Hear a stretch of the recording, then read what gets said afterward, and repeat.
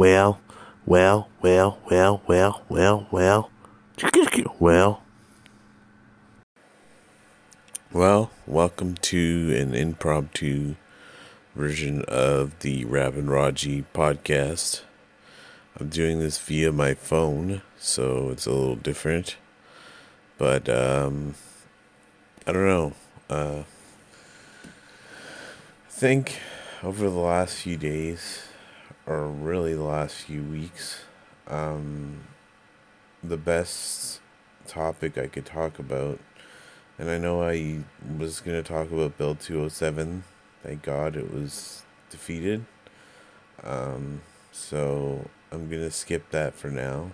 Although the Kenny government can really lick my bag because they're terrible and they've made terrible decisions and caused me worry throughout this entire last month or so.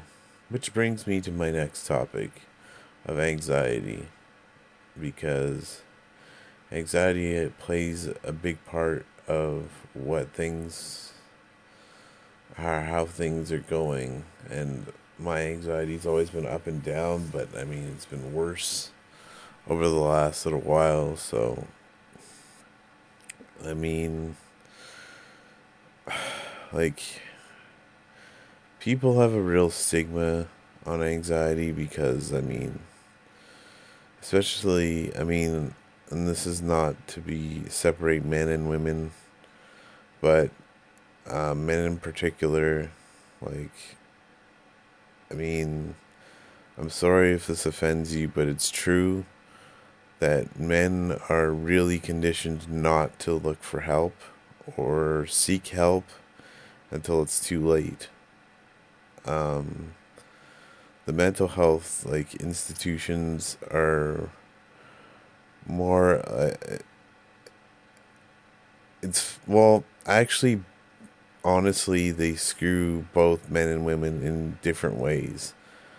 So I would say the mental health institutions are more geared towards women, but then again, the mental health professionals tend to, like, dismiss women's concerns big time and chalk it up to, like, anxiety or, like, depression or whatever. And they might have an entirely different thing. They might have medical things going on, and yeah, like, the whole health profession screws us in different ways. So, like, I understand. I'm not saying, like, oh, well, the mental health professionals only cater to women because only women are taken seriously about mental health, which is not true at all. It's actually just really, as a whole, mental health is not really taken as seriously as it should be. So, I myself, since I was 20 years old, I was diagnosed with generalized anxiety disorder, panic disorder, and moderate depression. Although, I don't know if I agree 100% with the diagnosis of moderate depression, because I can get fairly severe. But in the end, I mean, again, too, I can see why. I was also diagnosed with borderline personality disorder, but that was subsequently dismissed by actual, like, my first psychiatrist was not very good. Let's just say that. Like, psychiatrists that I've seen afterward sort of dismissed the theory that I had borderline personality disorder. I mean, I do qualify for some of the criterion for borderline, but it's not. I mean, I dated a girl that was borderline, and let me tell you, there's a world of difference between my impulse control and what her impulse control was. And this is not an indictment on people with borderline personality disorder, because I know quite a few other people with true borderline that work on it, and they're great people. And that's another thing that people see people with borderline as monsters. They're demonized, and that's completely unfair and it's stupid. The only thing with like mental health things is if you become what the mental health illness is. Like, if that becomes your identity, then I think I do have a problem with it. And the girl that I dated became that identity and used it as an excuse to do bad things. And that's not what, like, I can't respect that. Like, obviously, there's going to be slipbacks and fallbacks and stuff. Completely understand that.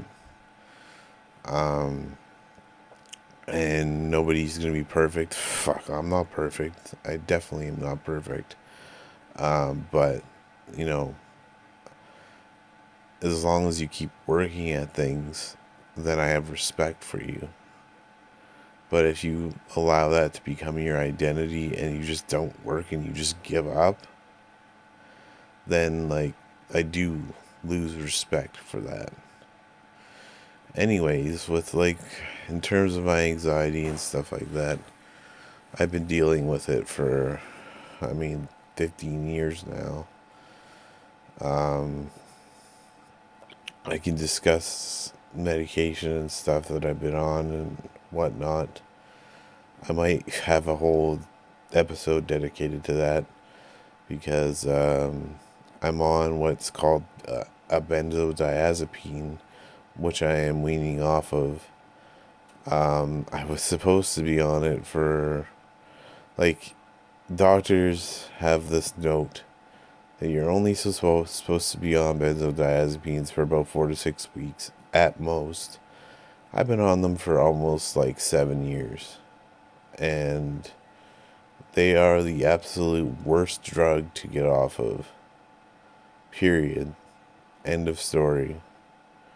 Like, even opiate addicts and heroin addicts, even, I've heard and seen that say that benzos are even worse, because the receptors that they use, the GABA receptors that they downregulate, you can't take medication to fix that.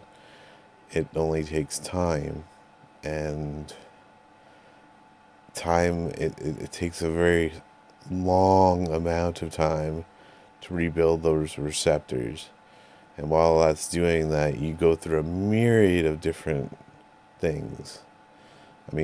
I personally am on blood pressure medication, and I'm not even off of the pills yet. I'm only weaning, because your blood pressure shoots up, your heart rate shoots up, you have headaches, tinnitus, like, you go through a gamut of different types of symptoms. Like, you feel chest pain and, like, arm pain and chronic fatigue, like, you name it, you go through it, because that's the GABA receptors. That's how much it controls what your body feels. So if your body's trying to replenish these receptors and replenish the way it normally is supposed to act, it's just going to take a toll on things, right? So, I'm no doctor, obviously, but honestly, a lot of doctors don't even know what the fuck they're talking about when they're talking about benzodiazepines anyways. Like, some of them, now it's like, half of them hand them out like candy, and then half of them fucking refuse to prescribe them, which is also bullshit, because these are people, like, these are doctors that used to hand them out like candy, And then all of a sudden, they're like CTing people or cold turkeying people, which can kill people. Absolutely, like I'm not joking. It can literally kill people because it can give seizures, delirium trigger, or tremors, and like it's like if you had an alcoholic, because they do operate on very similar receptors. If you had an alcoholic and you you decided that you were just going to cut them off completely, they could die. It's a very similar thing with in terms of benzodiazepines. You just can't cut people off. So thankfully, I have a good doctor. He's like the top psychiatrist in town, right now, and he understands completely, and he's not pulling me off of them. He's going very slow with me, which is what you're supposed to do. Like, I mean, one of the leading psychiatrists, who unfortunately is deceased now, but she was quite old, Dr. Heather Ashton, devised a plan uh, in terms of benzodiazepines and how you're supposed to wean off of them and how you're supposed to come off of them. And she really revolutionized that field. Um, and a lot of us who are accidentally addicts, pretty much, like I would call it us accidental addicts, because really, like I know the pamphlet says 4 to 6 weeks, but our doctors would say, oh well, like something like what I take is clonazepam, and they're like, oh well, that can be taken long term because like the half life is different, right? Like something like Xanax or Ativan has a short half life, so it's meant to be taken, as needed, blah blah blah. But like something like clonazepam or Valium, which has a long half life, meaning it lasts longer in your system, oh, you can take that like a bunch, whatever. Like, well, not a bunch. I mean, you can take that every day or whatever, and it's not gonna be such a big deal. Um, and honestly, for the first few years, it wasn't a big deal. Even when I missed doses or missed lots of doses, it actually didn't really affect me that much. I mean, it wasn't good, but it wasn't bad either. But I mean, I think it finally caught up to me for sure. And now, if I miss so much as a dose, like 1 day or 2 days, I'm completely fucked. I feel like I'm gonna die. I feel like my sensory is just completely fucked. Like everything is just totally totaled. Sorry for the shitty way of saying that, but I'm kind of. This is sort of like a stream of conscious type of podcast for now, because I'm just sort of going off of thoughts.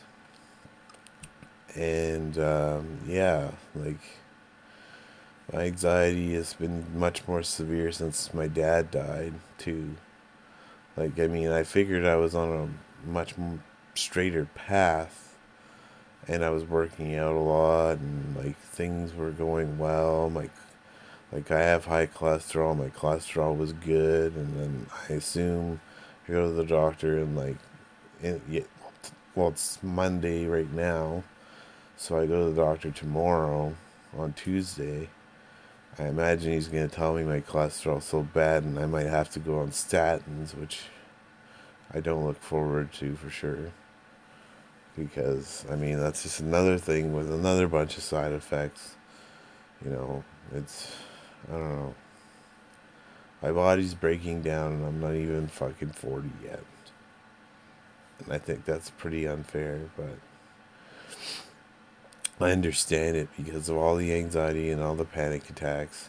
That's gotta take a toll on your system, especially your heart and everything like that.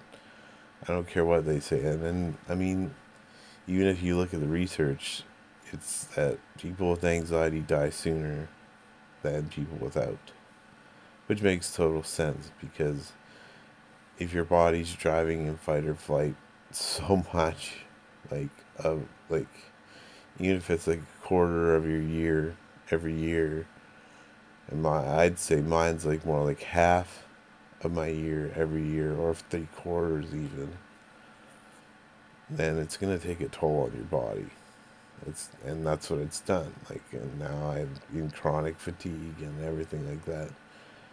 And I mean, and now I have lots of other things to worry about with our stupid fucking government in Alberta because they de-indexed H and they de-indexed income support. Income support's what I'm on right now. It's barriers to full employment because I can't fucking work because of the way that I feel, and even more so now that I'm weaning off of benzodiazepines, I'm just gonna get withdrawal symptoms all the time. So I mean, it's just unrealistic. But I mean, who knows when I'm gonna get cut off? Like, that's the bad thing. Like, at least with the NDP government, I knew I wasn't gonna get cut off. Like, in fact, actually, I probably would have gotten a pay raise for my income support because that's what they were doing. They were indexing, which means they were adjusting for inflation of what prices are, which would have been great. But of course, the UCP government, with that fucking idiot at the helm, is doing everything that he can to punish poor people because oil is not fucking like $100 a barrel like it was when Ralph Klein was premier. Like, and even when Ralph Klein was premier and it was $100 a barrel, he still cut the shit out of all the programs.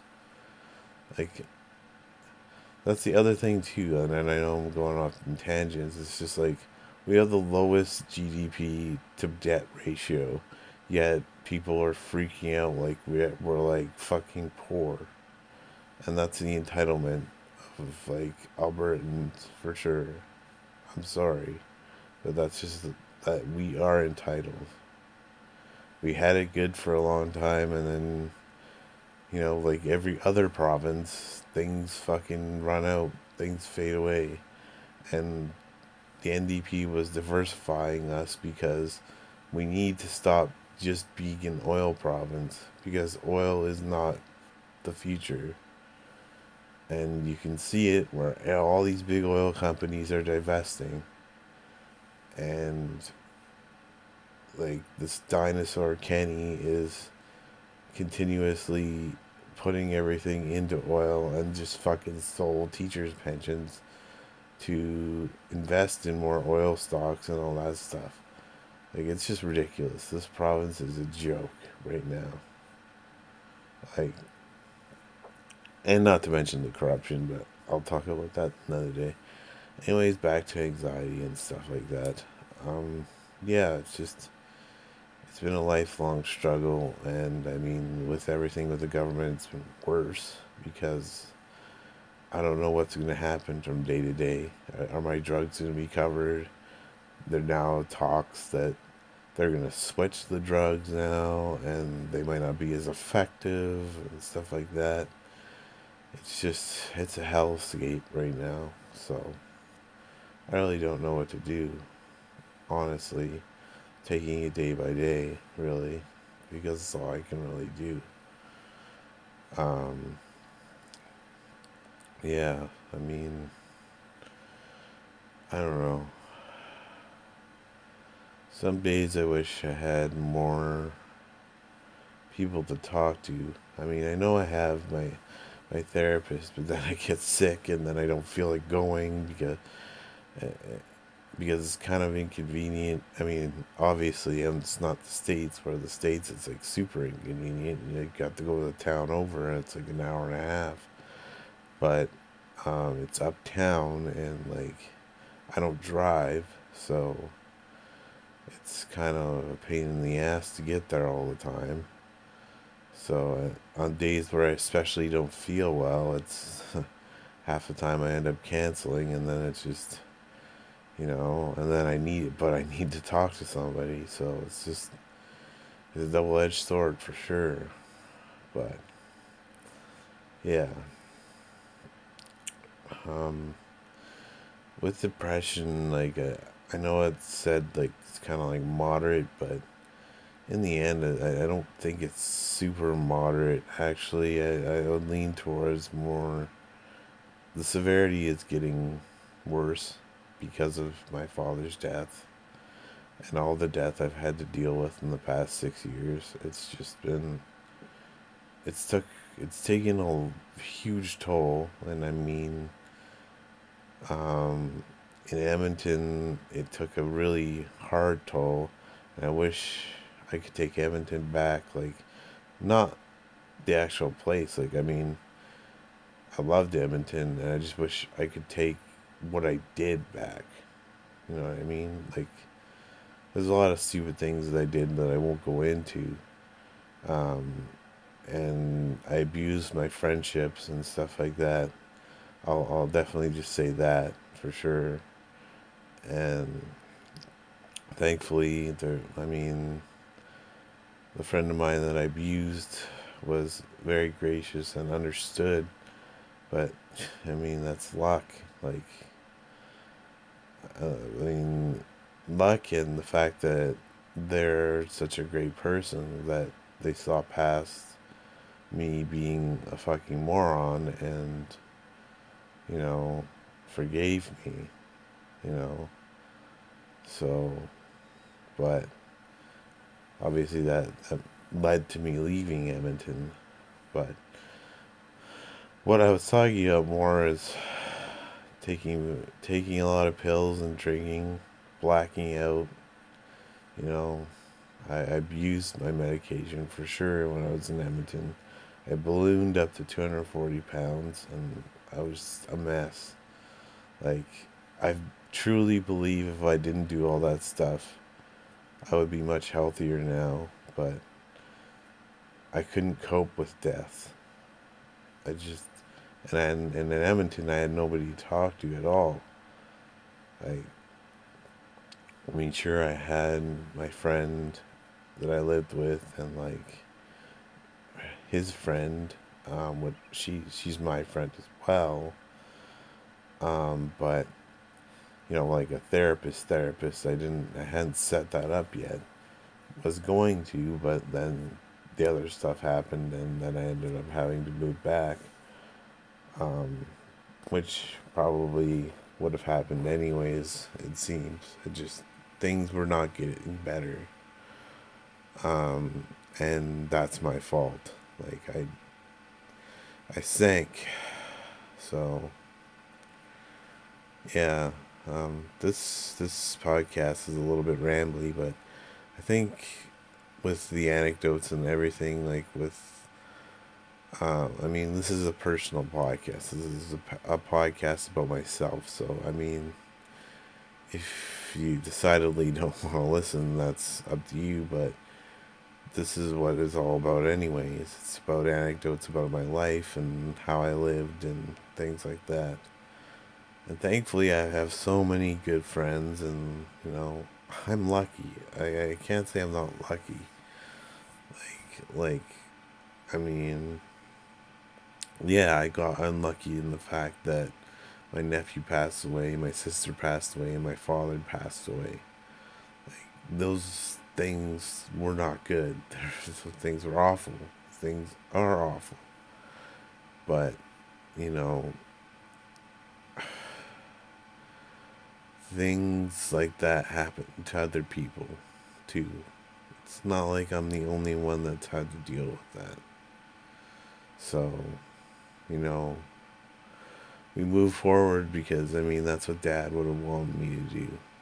Like, for sure. Like, because that's the type of person Dad always was, is that, you move forward. Like, he went through a lot of health issues, and then he would get better, and then he just moved forward. And I think that's sort of how I have to take things. Doesn't mean I can't. I don't cry or don't have feelings about it. It's just you process them and you move forward, right? Because he's not coming back. So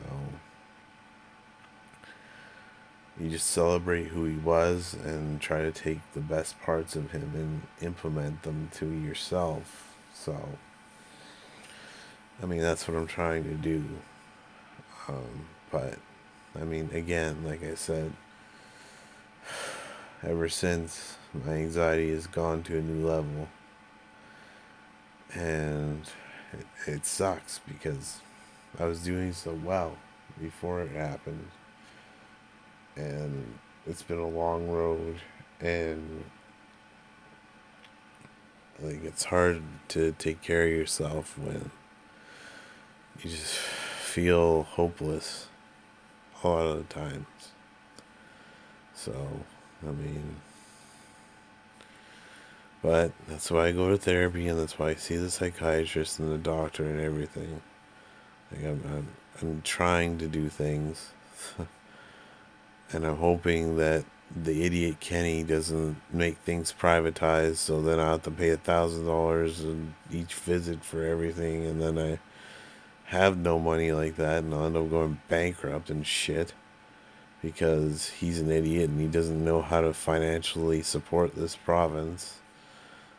Like, I don't know, but anyways, this has been kind of a rambly episode about like anxiety and depression and stuff like that, and I really didn't go to like deeper details about like the mechanisms of anxiety and the mechanisms of depression, but I think people already know about that.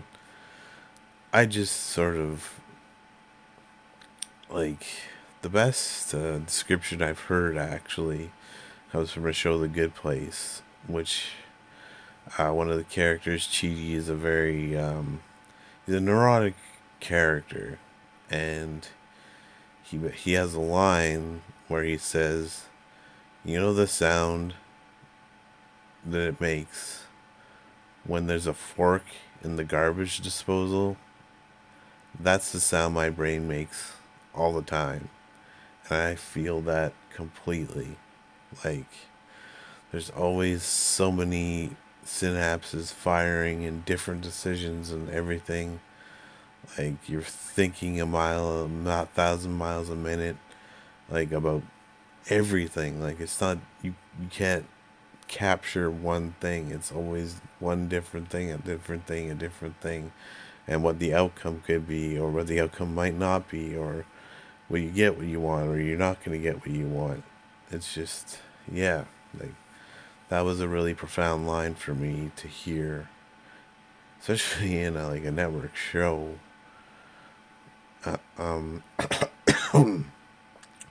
which is great, like, that they're sort of, destigmatizing that type of behavior and stuff in mainstream TV. So, anyways, this is gonna wrap up the episode of the Rap and Raji podcast. So, until next time, I bid you adieu, and hopefully we'll talk to you soon. Okay. Bye bye.